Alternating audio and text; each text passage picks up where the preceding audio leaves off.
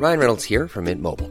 With the price of just about everything going up during inflation, we thought we'd bring our prices down. So to help us, we brought in a reverse auctioneer, which is apparently a thing. Mint Mobile Unlimited Premium Wireless. How to get 30, 30, bit to get 30, bit to get 20, 20, 20, bit to get 20, 20, bit to get 15, 15, 15, 15, just $15 a month? Sold! Give it a try at mintmobile.com/switch. $45 up front for 3 months plus taxes and fees. Promo rate for new customers for limited time. Unlimited more than 40 gigabytes per month. Slows full terms at mintmobile.com. Mom deserves the best, and there's no better place to shop for Mother's Day than Whole Foods Market. They're your destination for unbeatable savings, from premium gifts to show-stopping flowers and irresistible desserts. Start by saving 33% with Prime on all body care and candles. Then get a 15-stem bunch of tulips for just $9.99 each with Prime. Round out Mom's menu with festive rosé, irresistible berry chantilly cake, and more special treats. Come celebrate Mother's Day at Whole Foods Market.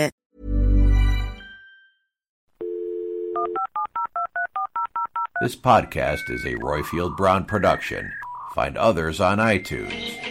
All right. Yeah, I know. Hi, I'm Sarah Smith. If you're the type of person that goes to Liberty as other people would go on safari, and the fact that John Lewis doesn't have a funeral service makes you fret, Sarah Smith cleaning cloths are for you. Sarah Smith, available from Sainsbury's, for the posher washer. Proud sponsors of Dumpty Dum.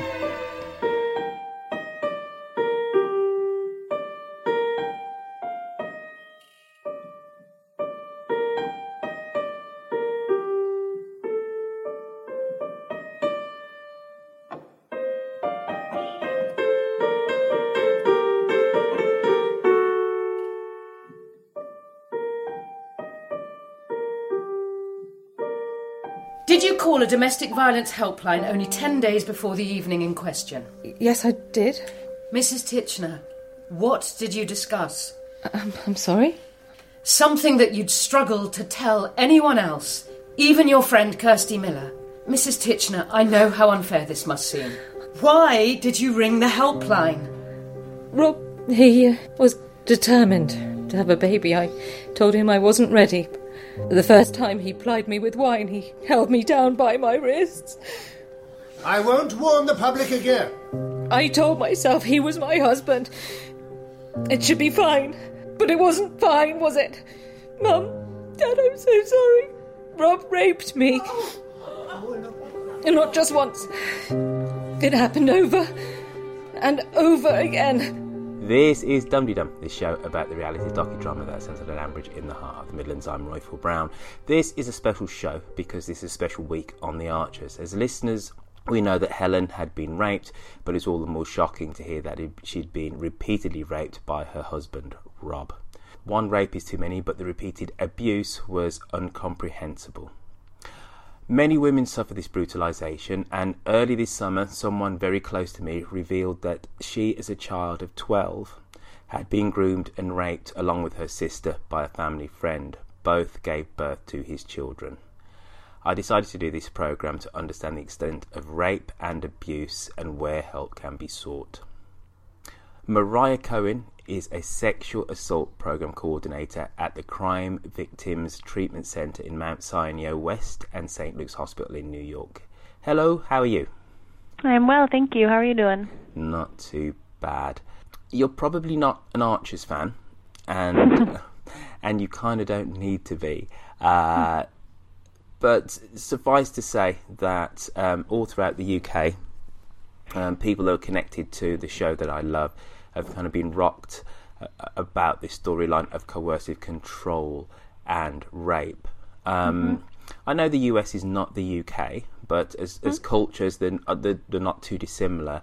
Can you just give us an idea of what are the figures around domestic abuse? How many women are likely to suffer some form of abuse in their lifetimes? Yeah, so I can give you the U.S. statistics, and generally those that we cite is that 1 in 3 women, and actually 1 in 4 men, have been the victim of some kind of physical violence by an intimate partner in their lifetime. And then kind of going a little bit more specifically, 1 in 6 women have been the victim of a sexual assault or an attempted sexual assault in their lifetimes.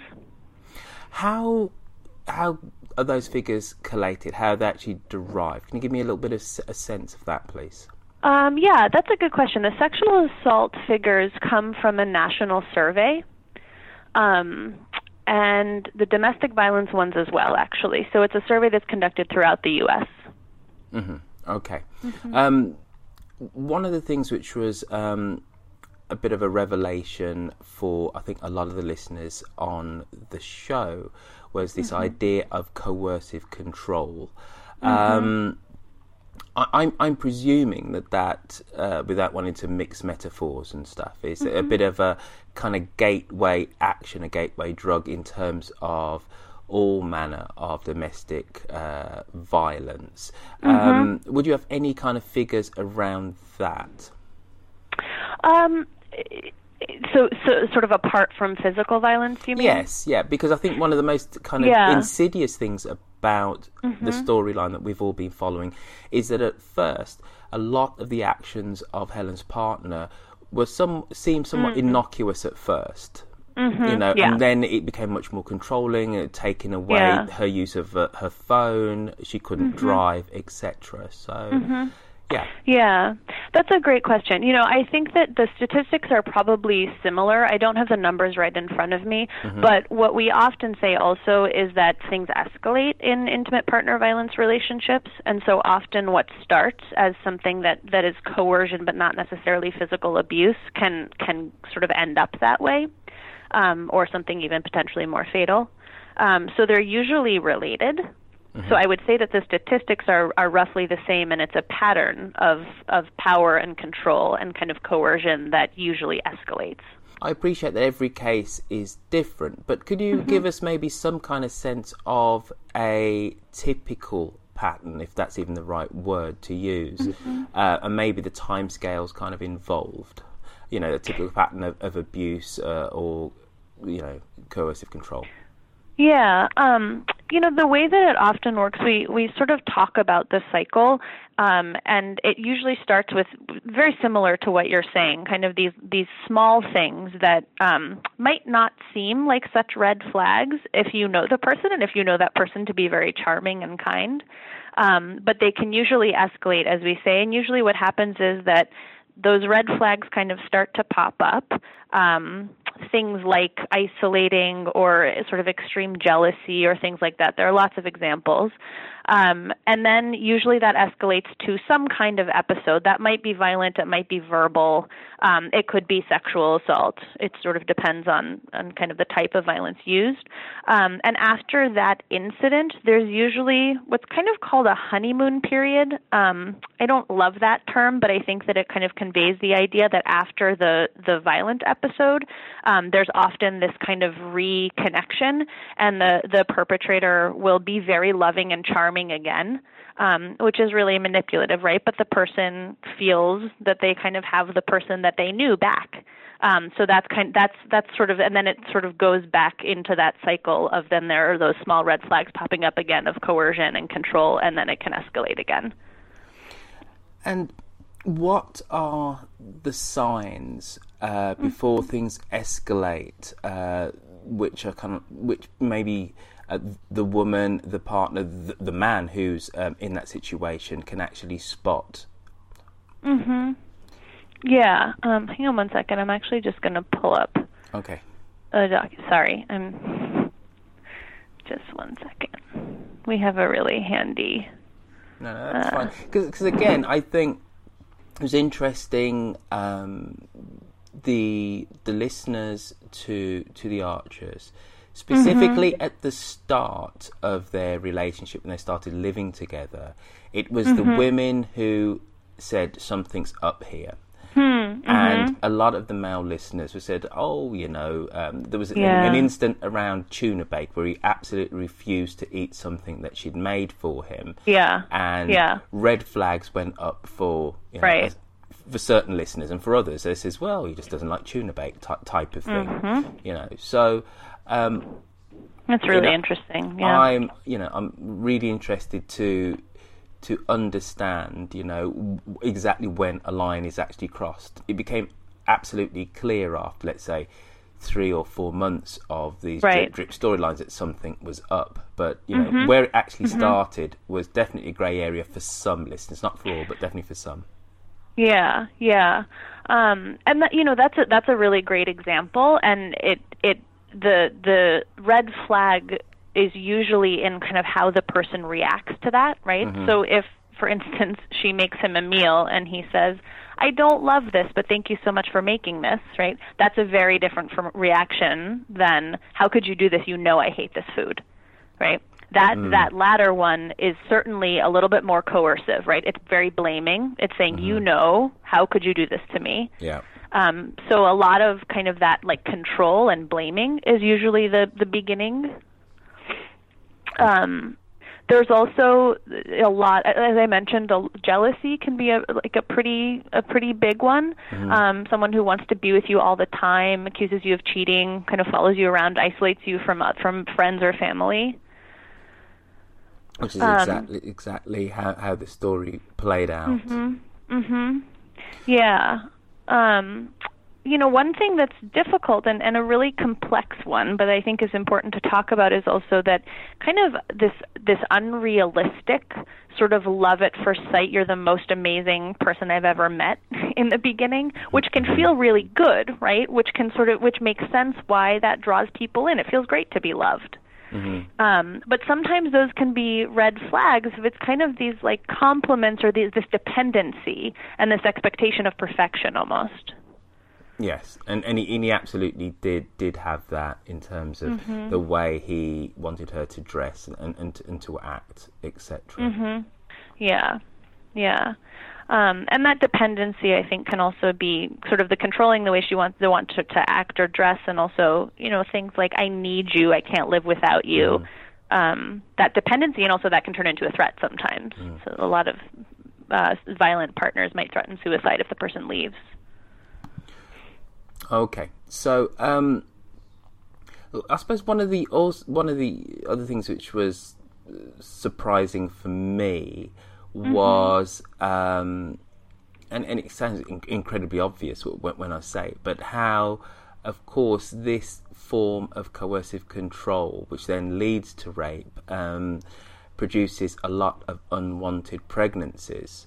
Would you have any kind of facts and figures around that in particular? So sexual violence within a relationship? Yes, yeah. Yeah, I don't in front of me. I can look for it. I can tell you that from the clients that we see, I would say more than 50% of the people that we see who come in to kind of heal from violent relationships, sexual violence was a part of it. I think it's very, very common. Because just like any sort of tool, any weapon, rape uses sex. Sexual violence uses sex as the weapon. So it's not about sex, it's about power and control. In that sense, sex is that tool to wield that power and control. And this might sound also like somewhat of a simplistic question, but why do you think that some men rape? I don't think that's a simplistic question at all. I think it's a really important one. And I think that it kind of is a huge part of what we call rape culture, which is that it's normalized.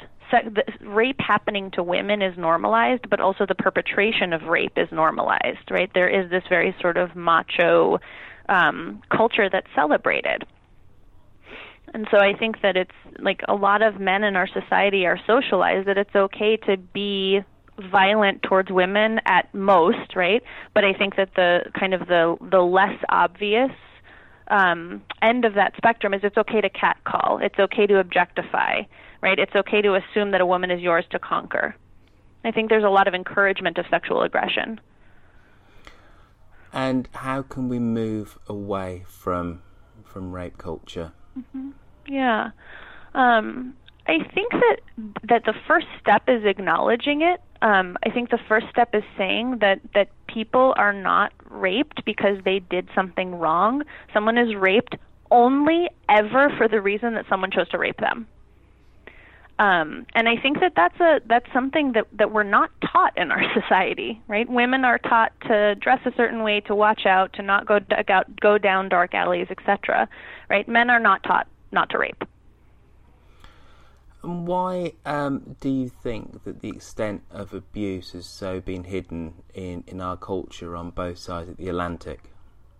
Is being hidden, you said? Yeah, has been hidden. Yeah. That's a good question. I think that in some ways it's kind of this like society level defense mechanism of denial. I think that a lot of times, just as a survivor might kind of minimize her experience, right, and saying, well, it wasn't that bad, it wasn't really rape, as a way to sort of protect herself against the hard feelings about what actually happened, right? If I don't think it was rape, then I don't have to feel about it. I think in some ways that happens in our society too. I also think that there are very entrenched mechanisms of kind of patriarchy and this rape culture that we're talking about, and those in power can perpetuate it. So changing it has to kind of come from people that also hold the power, right? And that's really hard. So just before we wrap up, if any man or woman is suffering from domestic abuse and finds themselves in need of help, how can they reach out to your organization's services? Yeah, so we offer services in New York. We offer trauma-focused therapy. You can call our main line at 212-523-4728. You can also look us up online. Our website is cvtcnyc.org. Mariah Cohen, you've been a total star. Thank you for shining a little bit of a light on this very difficult and harrowing subject for us today. Yeah, thank you so much for bringing it up. It's so important to talk about. Brilliant. Thank you. Yeah. Thank you. You're a total star. You've obviously done this once or twice before. Very clear, very concise answers. Thank you. I'm so glad. I actually haven't. Oh, yeah, have you not? I've done plenty of trainings, but I've never done a podcast interview. So. Obviously, Mariah's charity is based in America, in New York. If you are somebody who's been affected by domestic violence and you're based in the UK, you can call Refuge, who has been somewhat of a stalwart charity behind the whole Helen Titchener storyline, and you can call their 24-hour National Domestic Violence Helpline on 0808 2000 24/7. That's 0808 2000 24/7. Helen, sweetheart, don't worry, it'll all be okay.